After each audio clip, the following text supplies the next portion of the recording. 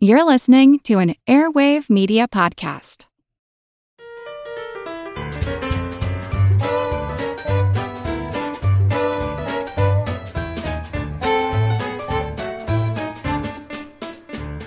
Salutations, my sensual scorpions of scientific searchers of super friends. This is Good Job Brain, your weekly quiz show and offbeat trivia podcast.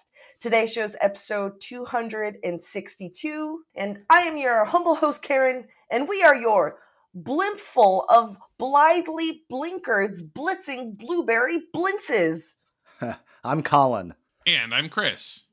Actually, because as somebody pointed out, I said for some reason I said that the year of the Simply Red album, picture book, I said 1975. I have no idea why. Holding back the years. Clearly a 1980s classic of 1980s radio. Came out in 1985. I apologize to you listeners. I apologize to Simply Red. I'm holding back. I'm holding back the years. Clearly, I'm holding back the years in a lot of ways. 85. All right, without further ado, let's jump into our first general trivia segment, Pop Quiz Hotshot. Here I have a couple random Trivial Pursuit cards. I'm just gonna pick one. You guys have your barnyard buzzers. So let's jump in and answer some questions. Let's do TV. This is a Trivial Pursuit TV card. Before you get excited, Too late, Karen. The card is pretty weathered, so I don't think it's current-ish TV. All right. Well, it was at one time accurate. Let's jump in. Blue Wedge. What relation to Morticia Addams is Fester? Ooh. Okay. What relation? Colin? Is that niece? Do I have it right? What relation to Morticia is Fester? Brother-in-law. You know, what does the card say? The card says uncle. Okay, no! So I had the relationship. He's Gomez's brother. He's Gomez. He's the kid's uncle, Uncle Fester. Well, maybe not. Morticia's the mom. Wait, that's in the movie. Now, hold on. All right, to the internet. I flipped the question in my mind, but I was thinking uncle and niece. Right, that's what I was. You think Uncle Fester is Morticia's uncle? I think he's above Gomez and Morticia's generation. That's what I think. In the original, I'm reading from Wikipedia. In the original 1960s sitcom, Fester is said to be Morticia's maternal uncle. His name rhymes with that of Morticia's mother, Hester. However, from the 1970s onward, he is Gomez's brother. In the show. Okay. I think in everything. But this is specifically talking about the 1960s sitcom. He is Morticia's uncle. That is an interesting piece of trivia. That is. All right. Next question. Pink Wedge. What show had critic Douglas Durden raving? I quote, "This is the most important comedy show for women ever." Oh. Colin. Murphy Brown. Incorrect. Most important comedy show for women. Jumping back in time a little bit. How about, is it Kate and Allie? No. It is The Mary Tyler Moore Show. Okay. Yellow Wedge. What was Detective Pepper? That's quotes, so you can't hear it, listeners. Okay. All right. What was Detective Pepper Martin's real first name on Policewoman? Oh man, that's with Angie Dickinson, right? Is that who it was? I don't know. Oh man, what was her first name? I'll say Angie. Oh, that's good. Yeah, I'll say Angie. It is Suzanne. Suzanne. Okay. All right. I'm guessing this card is from like early to mid 80s. That's kind of the vibe I'm getting. You know what? I feel good. Let's keep going. We might. Yeah, let's do it. Okay. Let's do it. Okay. All right. Next one, Brown Wedge. What kids show lampooned Star Trek with a skit called Pigs in Space, starring Captain Link Heartthrob on the Swine Trek. Chris. That is the Muppet Show. Love it.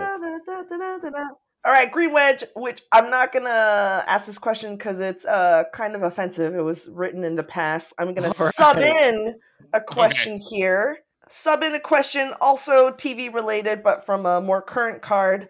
Which restaurant chain, founded by Mark, Donnie, and Paul Wahlberg, is the subject of an A&E television series? Chris. Wall Tacos. No, it's Wahlburgers. Just kidding. Guy who counts all the points. I get the point. I was just kidding. Wahlburgers. Correct. All right, we're going back to the old TV card. All Orange right. Wedge, last question. What fraction of Americans showed interest in buying TVs in 1939? Multiple choice. 13%, 26%, or 52%?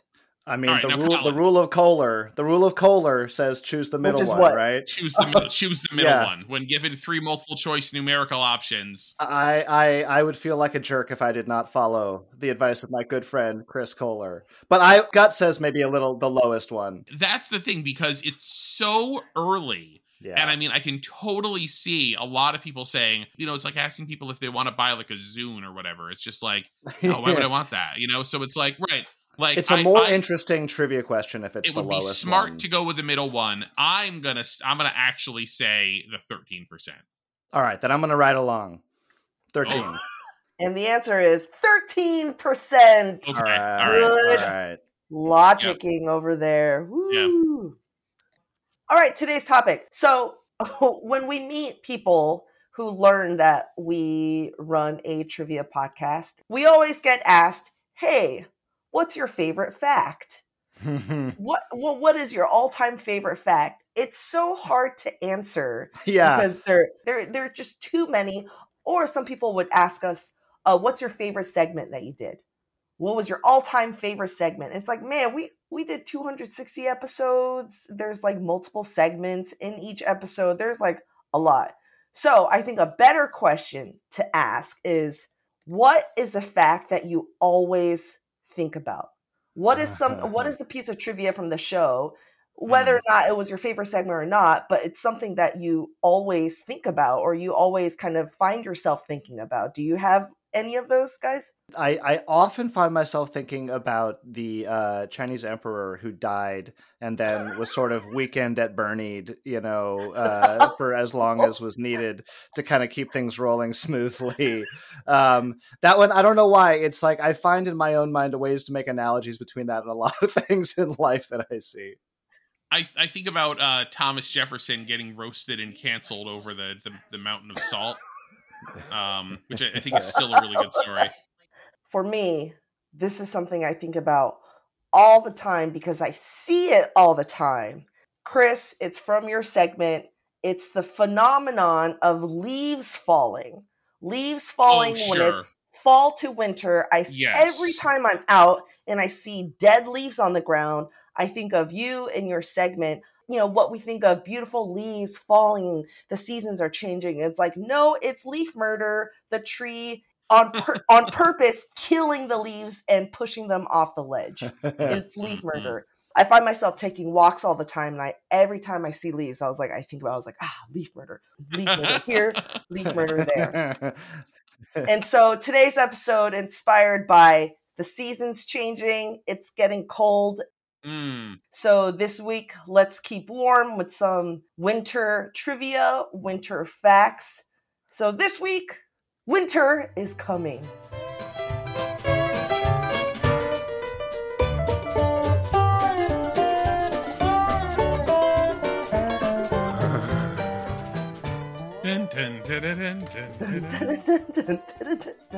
Wow, that was such a big part of my life. And oh my gosh! Over. Really, it really was. Yeah, maybe. No, it's over. Yeah. Okay. So, Karen, I can actually, I would love to tell you about maybe some plants that don't lose their leaves in the wintertime. How about that? Whoa. A very on-topic segment. This segment is called "Why Japanese People Don't Like Root Beer." Totally on topic for the winter themed show. Why Japanese people don't like root beer. So if you know anything about Japan, it's that it is an absolute wonderland of just various different products. If you go to the soda area or the drinks area in any convenience store, you will simply be assaulted by every possible variation on everything. You can get almost anything there. You get anything in Japan, but you cannot get root beer. You cannot get a frosty glass of A&W root beer, whatever, Dad's, Heinz. There's no mug. There's certainly no A&W restaurants. I cannot imagine. I mean, they got KFC in Japan. They got Taco Bell in Japan. They got Wendy's in Japan. There's no way that A&W would ever be able to open up because they are centered around a product that if you give it to, I'm not saying every Japanese person, I'm saying the vast majority. If you give it to them and have them drink it, very likely they've never had one in their life. And the second they taste it, they will taste it and just be like, that is disgusting. Like, it's not like I don't like it. It's like, that's super gross. Why would you drink that? I had a friend who back in the day lived in Japan for like 8 years, was like, dang, I can't find root beer anywhere. And then one day he went to a store that had like some Western products, and they had in a glass case some 6-packs of root beer. So he's like, oh, it's root beer. So he brings it, he takes it home, and then a little while, and he's saving all these bottles, for like special occasions. He had a Thanksgiving party. He had people over to the house. There were Japanese people in the house. Japanese guy opens the fridge. Oh, can I have one of these beers? Oh, yeah, you can have a beer.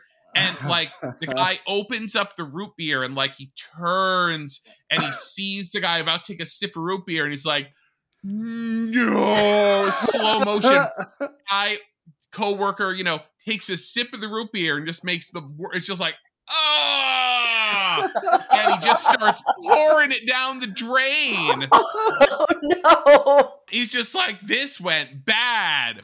So what's going on here? And also, what does this have to do with anything? Well, to understand this, we have to talk about a plant. We have to talk about rather a grouping of plants that are known as wintergreen. Oh. So you've probably heard of wintergreen, like a flavor of gum or a flavor of toothpaste or Lifesavers or Necco wafers or whatever. And the word wintergreen was originally used like the word evergreen to refer to like plants that were still green in the winter, like their leaves don't turn brown. Their leaves are not murdered. Makes so much sense. It does. But the way we say now that plant's an evergreen, people used to say, oh, that's a wintergreen. But now it refers more to a specific grouping of plants. And in North America, the plant that we know as wintergreen is very common in New England. It grows on the ground. It's like ground cover type plant. And it has the leaves and it has little red berries that are edible. They're called tea berries. Huh. So it's not so common anymore. If you ever heard of like tea berry pie, tea berry flavored gum, it's like an old school kind of gum you can still get.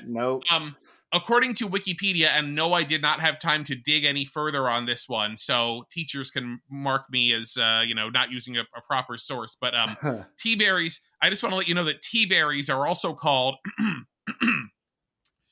boxberries, canterberries, checkerberries, chickenberries, deerberries, gingerberries, greenberries, groundberries, grouseberries, hillberries, oneberries, spiceberries, or starberries. That was like a Dr. Seuss book. Yes. I think a lot of the chickenberry and the deerberry and the groundberries, all because they grow on the ground. The deer eat them because they're on the ground. Yeah. So anyway, from wintergreen, aka the tea berry plant, you can get the tea berries, so you can eat them, or you can get wintergreen oil from the leaves. And this is the flavoring that is used to make Wintergreen Lifesavers, and that's what they call it, and wintergreen toothpaste and whatever. It's a real thing. I think I always assumed it was just, kind of marketing talk. Yeah, just branding. Yeah, I didn't. Nope. I mean, spearmint is from literally mint, and then wintergreen is from this different type of plant.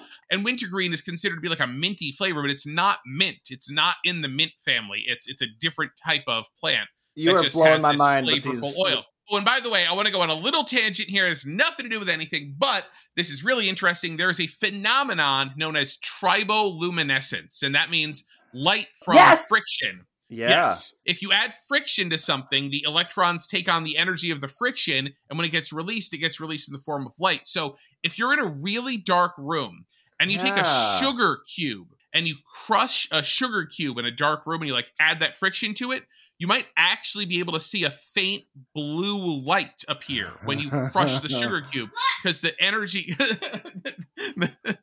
the peanut gallery here is freaking out. So you crush it, you might actually be able to see a faint blue light when you crush the cube, right? Now, a wintergreen lifesaver has sugar in it, but it also has wintergreen oil. And the thing with the wintergreen oil is that it's fluorescent. So if you're go into a dark room with wintergreen lifesaver brand mouth rings and you chew it and you're doing the triboluminescence of the glucose, that's giving off light and that's hitting the fluorescent wintergreen oil, and you will see sparks, light sparks, when you crush it up or chew it with your mouth open, right? Yes. Me and my sister did it. Me and my sister. We read about this and we're like, let's buy a pack. And we're just like in the corner, like eating and be like, do you see it? Do you see it? My sister and I did the same thing. Like we had our mom buy a pack and we went in like the closet in my sister's bedroom. We're just like crunch, crunch, crunch. It's like, oh, I see it. Yeah. We were probably just the mintiest two children I know, right? Or not minty. Winty, but you need the. Speaking of good marketing and branding. But anyway, so it turns out it's not the wintergreen alone and it's not the sugar alone, but it's the combination of those two things in the wintergreen lifesaver. So the wintergreen oil, the actual science name for the wintergreen oil is methyl salicylate. Okay, methyl salicylate, right? So apart from being a flavor of gum, methyl salicylate is also, in fact, maybe you're thinking about like a recent episode in which I asked you about acetyl salicylic acid, which was more commonly known as aspirin.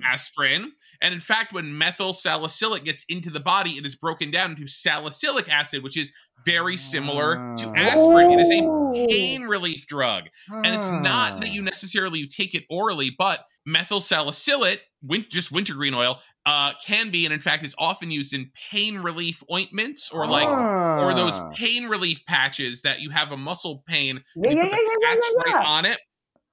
So it is, in fact, it is used to great extent in a pain relief brand of pain relief patch called Salonpas. I don't know if you've ever seen Salonpas patches. Absolutely. Getting more. Yeah. Well, Salonpas was invented in 1934 in Japan. We're starting to get there. You will now not be surprised to hear that one of the key ingredients that makes root beer taste like root beer, that kind of spicy flavor, is wintergreen oil. And in the U.S., see, we kind of associate like the topical pain relief patches with like either athletes or like old people like us. Yes, like, oh, my back, I got to put a patch on my knee, whatever. Yeah. But in Japan, Salonpas patches in particular are still very, very popular among all ages of people for any kind of topical pain relief. By the way, you got to watch out with those things because people have died because they're like, oh, I'm just going to put a bunch of these patches on. And they OD on on aspirin, basically, right? So you got to watch out with that stuff. But so whenever you see a YouTube video that's like, we got Japanese people to try root beer, watch the funny stuff that happens. Young people in their teens and in their 20s are just like, oh, it tastes like a medicinal patch. It tastes like Salonpas. They don't taste the Salonpas, but it has such a powerful odor and it tastes like it smells. And that smell is highly associated with being in pain or being sick. So that is a gross smell. So when they drink the root beer, it tastes like being sick. Triggers your just sort of your gut level, brain level reaction. Right. Wow. And then the weird thing is, every now and again they find the Japanese person who loves it. So I don't know. I don't know. Yeah, no blanket statement is going to work for everybody. Yeah, right. So wintergreen oil, it's interesting stuff, and it's why Japanese people don't like root beer. That is really amazing. I think I always assumed salonpas was, I don't know, French or something like that. I mean, and just so many aspects of this story are just so incredible, jaw dropping. Yeah, it's like hits after hits, Chris. Yeah, that was a tight set. 10 years into the show, more than, and still like dropping this on us. I know. Amazing. Wow. Crazy. Wow. It's cold outside. And you know what? The best thing to eat when it's cold outside, you need some of that comfort, is a bowl of soup. Yes. So here I have a quiz all about soups. Get your barnyard buzzers ready. This is a buzzin' quiz. All right. Most of these are pretty easy, but there's some good trivia nuggets in here. So let's jump in. In 1895, Campbell Soup Company, introduced their first ready-to-eat soup. Back then, it was actually in a jar. It wasn't in a can. They haven't developed the can yet, but it was in a jar. What kind of soup was it? We've had this on the show before. What flavor was it? Bonus points if you can give me the full flavor name. Colin. Oh, geez. Mushroom soup. Cream of mushroom. Incorrect. Okay. Chris, you want to take a stab? How about chicken noodle soup? It is beef steak tomato. Not just tomato soup, which they eventually changed to. But beef steak tomato. Yeah. Beef steak tomato. A good bit of marketing. Good bit of branding there. Yep. All right. Next question. Ding Tai Fung, or in Chinese, Ding Tai Fung, is a Chinese food restaurant based in Taipei, Taiwan. That's now a global chain. Ding Tai Fung is famous for what signature dish? Chris. The soup dumpling. Yes, the soup dumpling. Xiaolongbao. They're so good. I just ate for the first time at the one in Las Vegas. I don't know if this is true or not. From people who've eaten it in both Asia and in America, is that, I mean, what they have said is like the soup in the soup dumpling is not as hot in the American restaurants. That was absolutely my experience. Yep. Okay, we all agree on this. And we understand why, right? Because the way that you eat these things, if you haven't eaten them before, is they have very hot soup inside a dumpling. So you're supposed to puncture it, let the hot soup out into a spoon, and then slurp the hot soup, and then you eat the rest of the dumpling, right? But Americans will just take if they got an Asian hot dumpling, pop it into their mouth, immediately. Boiling hot water into their mouth, and then they would sue Din Tai Fung, to the ground, right? Yep, you're right. Here's the thing. Growing up in Taipei, Taiwan, the soup dumpling is not a particularly super remarkable thing. It's nothing super extra special or anything. So how did the Din Tai Fung phenomenon blow up? We got what Colin, you said, it's in Vegas. It's in Dubai. It's in Australia. It's up here in Seattle. It's a global chain now, and it's such a big deal. And it's like, how did it all of a sudden get so big for this item that I was just kind of like growing up? I was like, it's okay, it's fine. All thanks to Japan. So, oh, really? Yes, the restaurant itself. There's so many places that have soup dumplings, but Din Tai Fung advertised in Japanese tourism magazines. So when tourists from Japan come to Taiwan in their travel planning, literature or catalogs, they would see ads for Din Tai Fung, and they're like, oh, well, if we're going to go to Taiwan, we have to go to this traditional place to eat these soup dumplings. And all of a sudden, you see this one store with a whole bunch of Japanese tourists line out the door, and you're like, wow, what's that place? And it just gained momentum from there. Oh, interesting. I didn't know that. Yeah, I didn't know that at all. Yeah. I think when most people think about Chinese food, they think about a hole in the wall, or they think about like Chinese takeout or delivery, whereas Din Tai Fung is like such an experience to go to the restaurant. Everything is so clean. Everything is so efficient. Yeah. The customer service is spectacular. You see the people making the dumplings in the little fish tank, or, sorry, not fish tank, but it's called a chef tank, Karen. Yes, Yeah. chef tank. Yeah. It's a spectacle. There's always a line. And it's always good. It's always good. Consistently good. All right, next question. Who was the host of the cult classic TV show The Soup, which recapped various pop culture moments throughout the week? At what point? Oh. Joel McHale. Or Greg Kinnear. I'm sorry, Colin. You're thinking about Talk Soup. Oh, which is okay. a different show. But yes, Joel McHale got his start hosting The Soup, which was on ! Channel. So great. I mean, as much as people like him on Community, I think that was his best thing that he ever did. He was so perfect for that role. And children, for those of you who don't know what The Soup is, it is a kind of pre-internet, I guess. A show would take all of the crazy, insane moments of reality TV or normal TV and then kind of do a commentary over it. Back then, it was a very novel idea. And Joel McHale was great. Next question. Soldiers coming back from World War II might have helped popularize the grilled cheese sandwich, but it is in American public schools where it got paired with what? Chris. I have to guess tomato soup. Yeah. Correct. Tomato soup. Because of vitamin C. So they would serve the processed cheese, grilled cheese, and they're like, we need something moderately healthy to go with it. So let's give them some tomato soup, which happens to have vitamin C. Perfect marriage of flavors. Thanks, lunch ladies. Next question. Miso soup, a mainstay in Japanese cuisine, is made of soup stock, additions like seaweed and tofu, and of course, miso. What exactly is miso? Chris.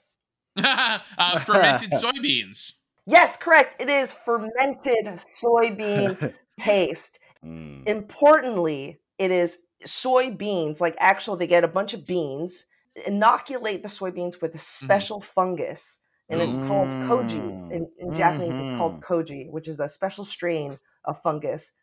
Next soup question. What is the key difference between gazpacho and most other soups? Colin. Gazpacho is typically served cold. Cold. Not good for winter. Cold. Have you guys had gazpacho? I love a good gazpacho. Ooh. Yeah, I really do. I've had ketchup right out of the bottle. Is that... So gazpacho it's Andalusian, which is Andalusian is the region of south of Spain. But yes, you had the Americano version of gazpacho. Americano version of gazpacho. All right, next question. Kakaliki. Yeah. Kakaliki is a soup hailing from Scotland. What are the two main ingredients of kakaliki? Oh, this could go so many directions. Chris. I would have to say probably chicken and leeks. Correct. It is chicken and leeks. Kakaliki. Fun to say. Kakaliki. All right.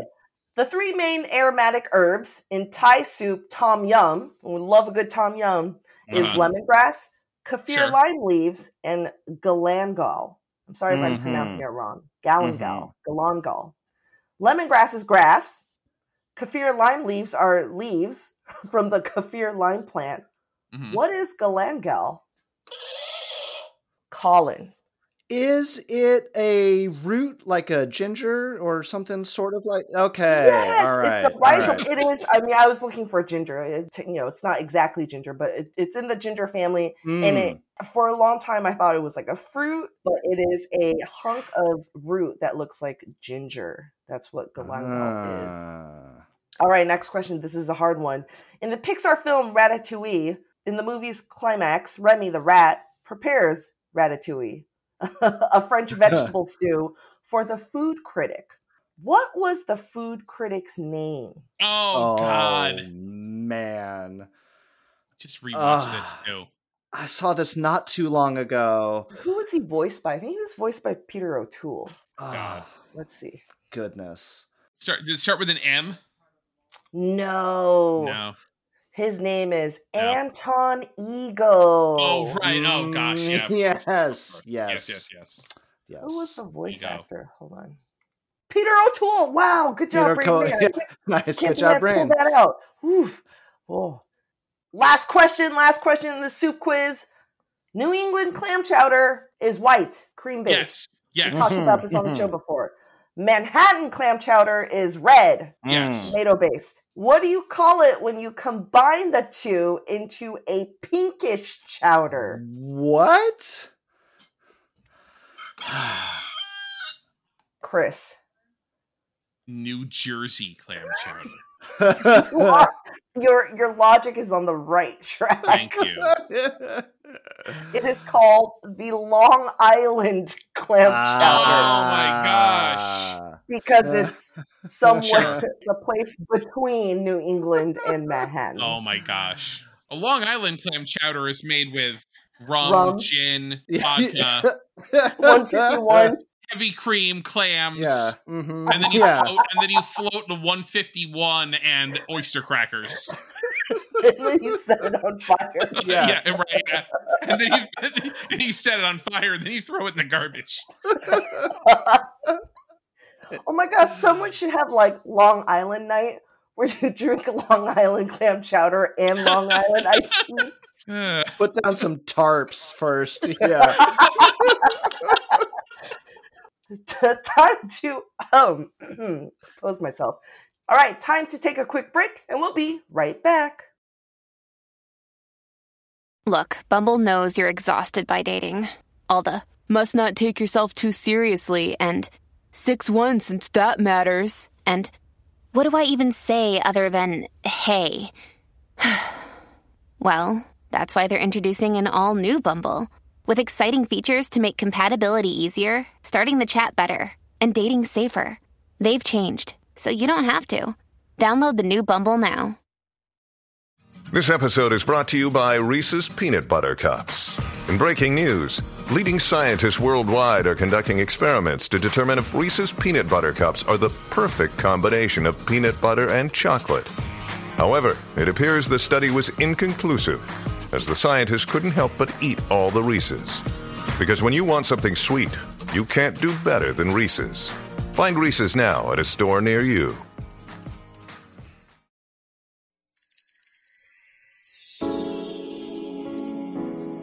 You're listening to Good Job Brain. Smooth puzzles, smart trivia. Good Job Brain.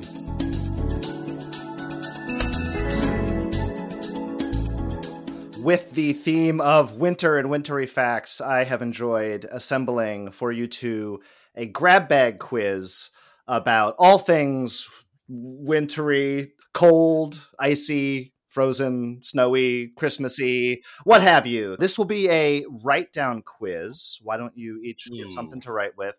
And the name of this quiz is Winter by the Numbers. And every question in this quiz will have a numeric answer. So for every question, it is going to be closest to the mark, gets the point. Some of them will be years, some of them will be measurements, some of them will be various other things. So here we go. First question. How tall, and I'll do the unit conversion for you, okay? How tall is the current Guinness World Record holder for world's tallest snow person? Ooh. Wow. Like assisted or unassisted? You know what I mean? Right. Someone with like a rebar structure underneath, dousing water. Yeah, right. Yeah. What effort are you going to put into to make it into the Guinness book? You decide what units you want to give me. All right. Answers up. Okay. Karen says 80 feet. Oh. Chris says 52 feet. I like the specificity. Karen takes the point. You both underestimated the current record holder for world's tallest snow person. She is, in fact, a snow woman. It is in the town of Bethel, Maine. In 2008, they built a 122-foot tall snow person with substantial amount of assistance. This was not just some kids getting some snow together in the backyard. Yeah, Right. no, this is amazing. The townspeople and people from surrounding towns as well built a snow woman over the period of 1 month. This snow woman is only a little bit shorter than the Statue of Liberty. I mean, just to put No this in way. context. Yes, the statue herself, as Chris has talked about before on the show, though, the pedestal makes her seem, more imposing. But taller. 122 feet, 1 inch, in fact. Her name is Olympia, the snow woman. This is a direct sort of homage to Senator Olympia Snow, who was senator of Maine from 95 to 2013. Wow. I mean, 122 feet That's- tall. yeah. Her eyelashes were made of 8 pairs of skis. This thing is just giant. Oh, okay. Her arms were trees. Her arms were 2 30-foot tall spruce trees just wedged in on the side. I mean, these are not twigs for arms. If you're looking at pictures online, and I encourage you to do so, it's not like 3 balls, right? Kind of the classic American Yes. snowman. Because to make something 122 feet tall safely, she's basically sort of a gently sloping tall pyramid, I mean, Right. it's She's an inverted funnel. she's a cone, more or less. But yeah, very Oh my impressive. gosh. Her scarf is 130 feet long. She has lips made from 5 red car tires, kind of stuck in a smile there. I mean, just truly incredible feat of Wow. of gumption by. I wrote down 100 feet, and I was just like, no, there's no way somebody would know. But I underestimated people's ability here. That just 10 years prior to her debut, there was another mega snow person, a snowman in Bethel, Maine. In 1999, Bethel, Maine introduced Angus, King of the Mountain, who was 113 feet tall. So the proud people of Bethel, Maine have a rich tradition of these, gargantuan snow people. Yeah. It might be downhill from here after Olympia, the 122 foot tall snow woman, but we'll see where we can go. All right, moving right along. Next question. At the beginning of the novel, A Game of Thrones Ooh. by Gosh. George R.R. Martin, how old is the character Jon Snow? Ooh. Mhm. As you guys know, it is different from the TV show, but how different? All right, answers up. You have both answered 14. You both got it right on the nose. You got Okay. it. All right. He was indeed 14 years old at the beginning of the book. On the HBO TV series, they made him slightly older. They said he was 16. It's hard living. It's a hard living 16, Next question. Every year around this time, millions of Americans turn on their TVs to watch a beloved holiday story about the protagonist's seasonal depression and disillusionment with capitalism. I'm talking, of course, about A Charlie Brown Christmas, a beloved staple of American TV.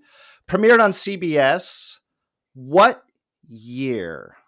Wow. What year did A Charlie Brown Christmas first air? Has aired every year since then.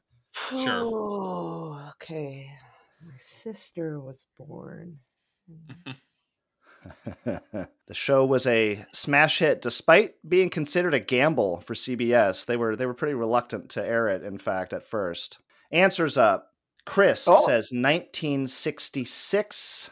Karen says 1978. Ooh. Chris, 1 year off, December all right. 1965. Yeah, I really had no idea. I mean, looking back, it seems like such an obvious hit now, but CBS passed on the pitch at first. It was kind of just untested and unproven. They didn't think there was going to be a big market for it. There was a lot of cajoling to get this thing made at all. I mean, even I guess right up until airtime, even the executives were really kind of like, Whoa. let's just get this thing out there. We're kind of like contractually obligated to run it and then just move on. Nearly half of TV viewers in the country tuned in to watch it. Wow. Yeah. They love Snoopy. I mean, look, every year since then, it has definitely proven that. All right, moving right along. What is the coldest temperature recorded in U.S. history? Oh my gosh. I will even offer you a bonus point for the state that this temperature was recorded. Coldest temperature recorded in U.S. history. Oh, wow. This dates to 1971. It's negative. I will tell you, it is negative. Yes, it is negative. Okay. In fact, all but one of our great states has experienced a sub-zero temperature. Yes. Okay. Answers up. Oh. Karen says Whoa. negative 52 degrees Fahrenheit and Alaska. Chris says negative 42 degrees Fahrenheit and Alaska. Karen gets 2 points because it is indeed Alaska. And the lowest temperature ever recorded there was negative 80 degrees Fahrenheit. Wow. Yes. That was, January 1971, Prospect Creek, Alaska, negative 80. It is interesting. I was looking at this at the records for every state here. And what was well, you guys, maybe you can guess here. Think about it. Well, like what state do you think has not experienced a sub-zero temperature? It's Hawaii. It is Hawaii. That's right. Yeah, the lowest temperature on record for Hawaii is a balmy 12 degrees Fahrenheit, dating to 1979. But yeah. Yeah, it's pretty cold for Hawaii. Yeah. The coldest temperature in the contiguous U.S., not far off, negative 70 degrees Fahrenheit in Rogers Pass, Montana. Yeah, so we're not lagging too far behind. Yeah. Now again, it only has to hit these temperatures once. Not saying it does this all the time. All right. Well, when you get temperatures that low, negative 2, 3, 4, negative 70, negative 80, wherever you fall in there. Depending on where you live, you will very likely encounter frozen lakes and frozen ponds. According to the National Weather Service, what is the minimum safe thickness of ice to drive a car across? No. There are guidelines for how safe it is to walk across. One person, snowmobiles. It's gotta all be right. It's gotta be like. All right. I love that we got the West Coast people who are answering this question. All right.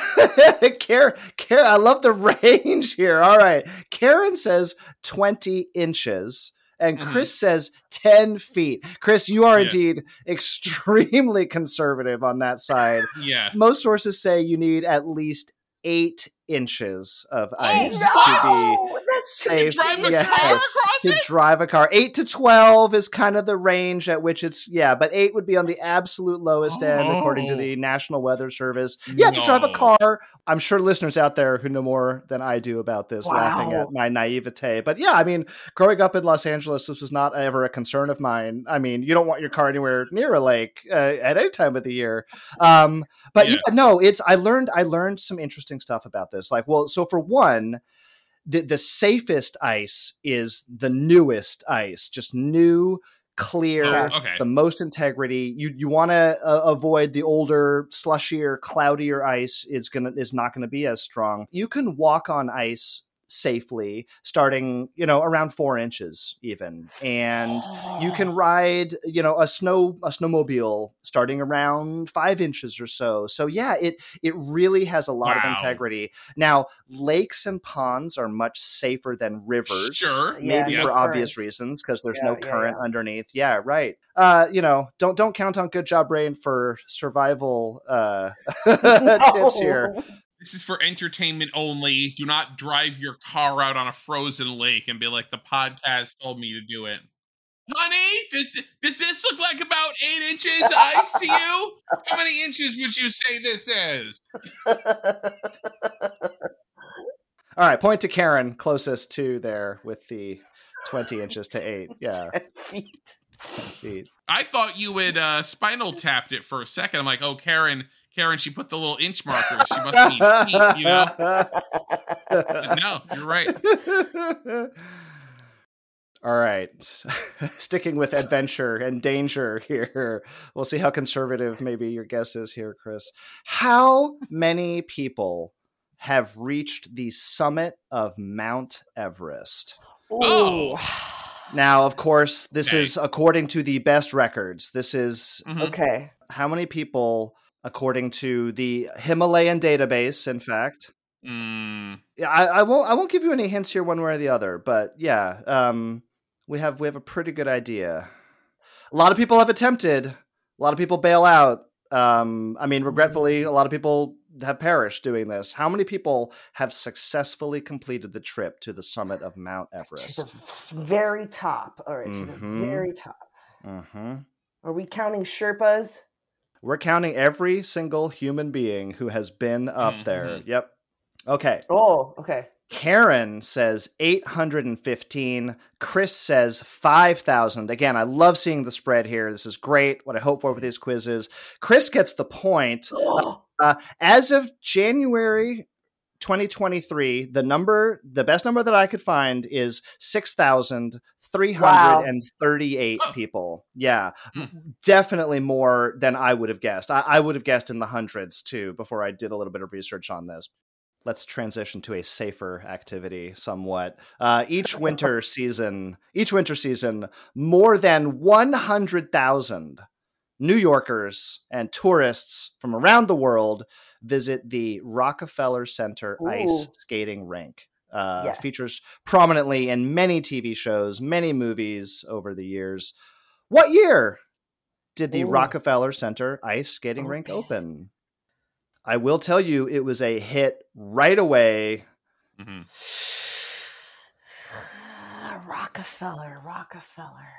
Yeah. I mean, you might know when the building and the plaza were completed. That might help you pin it down a little bit. Nope. Maybe not. No, I sure don't. All right. Let's see your answers. Chris says 1903. Karen says 1883. Chris is closer. You both a little bit early here, substantially. And maybe it opened to the public on Christmas Day, 1936. 1936. Yeah, later than I would have guessed as well. Yeah, so 1936. Point to Chris there. It was temporary at first, so prior to the ice rink being there, it was definitely not part of the original vision. It was sort of an open plaza with, there was some retail space. It was not particularly popular, it sounds like. And they kind of just figured, let's try something here sort of maybe and see how it goes for the holiday season in 1936. Yeah, like I say, immediate hit. New Yorkers loved it. And it became clear that they had to bring it back the next year and the next year and the next year. In 1939, it was upgraded to a permanent installation of a 120 by 60 foot rink. My impression of it the first time I went there was it seems so much smaller than it looks like on TV and movies. Like you get out there, it's like, oh wow, it's very intimate and kind of cozy out there. The Nintendo store is across the street, right? It is. That's where I go. It's pretty big in there. Yeah. All right. Well, we are all tied up here. 5-5. Oh, gosh. Yes, this is exciting here. Unless I goofed in the scorekeeping, but let's just go with this. We're tied up. Bear with me a little bit on this last question. Maybe a little sideways thinking involved here, but still in line with our numeric quiz. And we'll plug a good cause here. So as you may know, the United States Postal Service runs a yearly program named USPS Operation Santa. And this is a program where children and families can send an official letter to Santa Claus. And for many years, the Postal Service would accept letters just simply addressed to Santa Claus, North Pole. And they would have sort of an unofficial official policy of employees could answer them if they wanted to. They could pass them on to other groups if they wanted to answer kids' very often very legitimate wishes for things, you know? And over time, this got formalized. Whoa. In fact, now it's become a very well-run kind of gift exchange, or, you know, almost like a charity program that, you know, so the Postal Service will select a number of these candidate letters each year, and they will match people with gift givers. So as I mentioned, once upon a time, you could just write, you know, Santa Claus, North Pole, and there's a very good chance that your letter would end up somewhere. So a few years ago, they assigned an official address that you should use for Santa Claus when you are sending your letters as part of Operation Santa. Now, the street address, if you will, is 123 Elf Road, the North Pole. And my question to you is, what is the zip code for Operation Santa? I will tell you only that it is a valid U.S. zip code, at least in terms of it following the rules of what zip codes need to be. Even though it's a zip code, we'll go with closest to, as if we were approximating a value. Never mind. I thought I was clever. Okay. Well, no, you should be clever. I want to encourage you guys to just kind of see where your brains go with this one. It's a zip code that might be appreciated by Olympia the Snow Woman. It is cryptic. Chris says 040404. Oh, I like it. Like ho ho ho upside down. That's great. Yeah. Karen, however, has nailed it with 8888. Yes, it is 123 Elf Road, North Pole, 88888. And I saw that. I'm like, oh, that's so cute. There's snowmen. There's snow people, right? How clever. I looked into it. It turns out, no, actually, it's not necessarily to resemble snowmen. It's kind of just a general purpose administrative zip code that the Postal Service that's like easy to write. It works so well. 88888. Yeah. Well, Karen, well done. All right. You know your winter. Winter is coming. Good job. Very good. Good job, Brain. Nice. And the moral of the quiz is Snow Woman, Snow Cry. Wyndham Hotels and Resorts makes travel possible for all. Whether it's the long haulers looking for a great cup of coffee, a roomier rest for the on-a-whim road trippers, or a place to make summer memories with the whole family. No matter who you are, where you're going, or why, with 24 trusted brands to choose from like La Quinta, Days Inn, and Super 8, your Wyndham is waiting. Get the lowest price at WyndhamHotels.com. Restrictions apply. Visit website for more details. All right, I have our last winter segment, and travel back in time with me. This was 1992. I was in 3rd grade. I'm in the nurse's office, the nurse's room at school, unwilling to look at anybody. I'm just trying to like disappear into the wall, into this corner, facing the corner. Very recently, we had an episode about embarrassment, and I talked about what is called an involuntary memory, which colloquially we call it a cringe attack. It is a memory of something that is so embarrassing that happened in your life, and for some reason, your brain holds on to it, and when you least expect it, the memory will appear, and it will make you cringe, right? It's a cringe attack. And the interesting thing about this is it's so embarrassing that it made your brain remember all of these details very vividly. So this is a cringe attack memory. So I just remember everything. I remember I was wearing a dark pink sweater. I had my pink glasses. I'm just staring in this corner being like, oh my God, please, can I please disappear?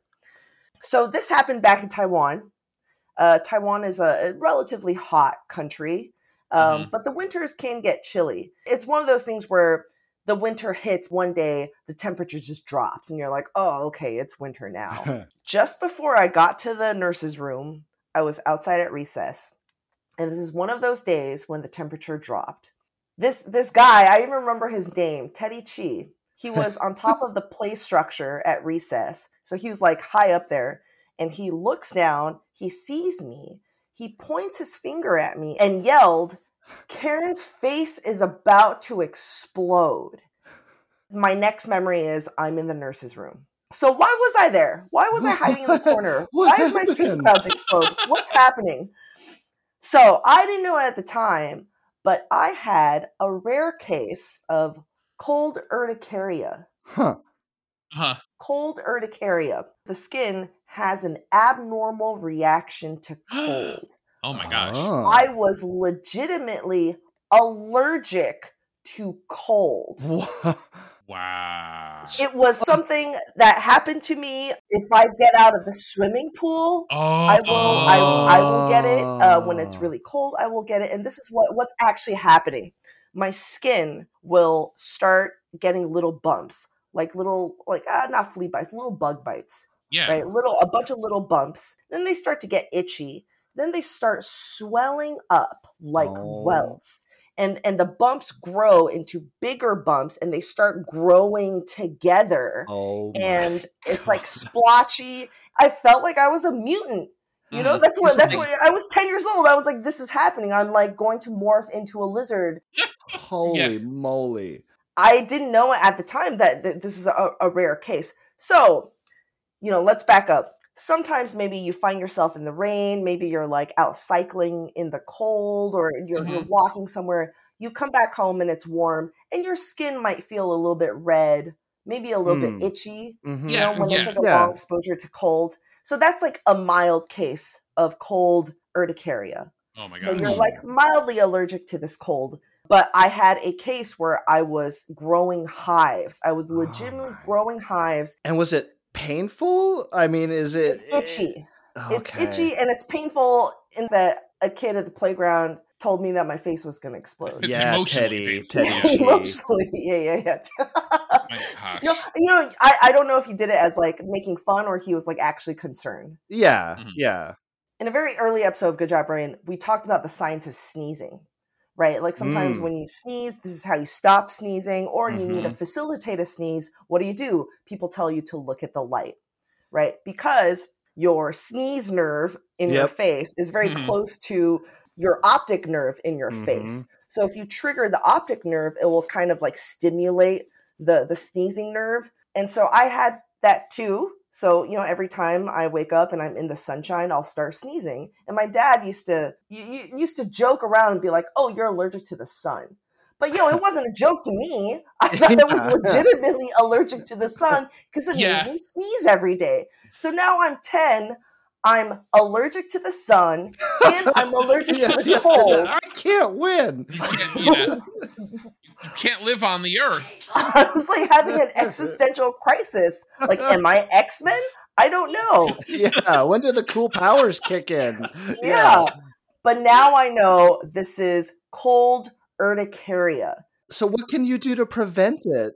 It is just a very intense allergic reaction. Wow. Right. So like your cells have histamines. And when this is triggered, the histamine kind of bursts out of cells. So could you like would an antihistamine, I mean, just like any other kind of histamine attack help or Yeah, but no one gave me any back then. Right. I mean, I can drink cold water. Some people are so allergic that having ice cubes on their skin would trigger this, or drinking cold water would trigger some sort of allergic reaction. I mean, that's a super, super extreme case.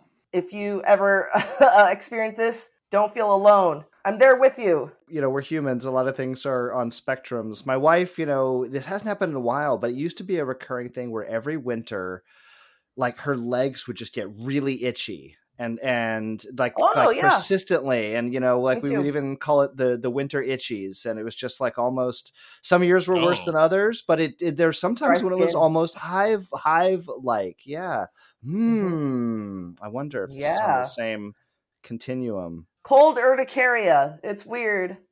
Yeah, Sounds like a Game of Thrones character. I know. Sir, SER. Yeah. And I'll end on this. This is one of those facts earlier in the show. This is a fact I think about all the time. I think it was in Dana's segment. We had a camping episode, and she talked about how you have to go, when you're camping, you have to go pee before you go to sleep. Yeah. Oh, yeah, for sure. Otherwise, you just have pee in your body that your body's wasting energy trying to keep it warm and keep That's right. hot. Oh. Yep. Every time I wake up in the middle of the night to go pee, I think about that. You're like, I'm going to come back to bed and be a little bit warmer. Yeah. Yep. Ooh. A lot of stuff happened on this episode. Yeah, what a trip this episode. Yeah. Really covering the corners. That's our show. Thank you all for joining me, and thank you, listeners, for listening in. Hope you learned stuff about root beer, about tallest snow people, about soup, and about cold hives. You can find us on all major podcast apps and on our website, goodjobbrain.com. This podcast is part of Airwave Media Podcast Network. Visit airwavemedia.com to listen and subscribe to other shows like Reach, the space podcast for kids, The Ancient World, and IGN Movies. And we'll see you next week. Bye.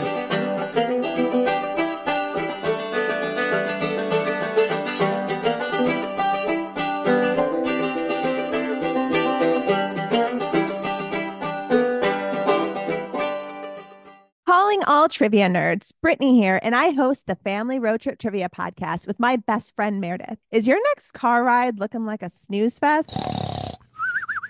We've got the cure. 3 rounds of awesome trivia every week. Harry Potter, Disney, science, sports, you name it. No more silent car troubles. The Family Road Trip Trivia Podcast. Connect, laugh, and learn with your kids, big and small.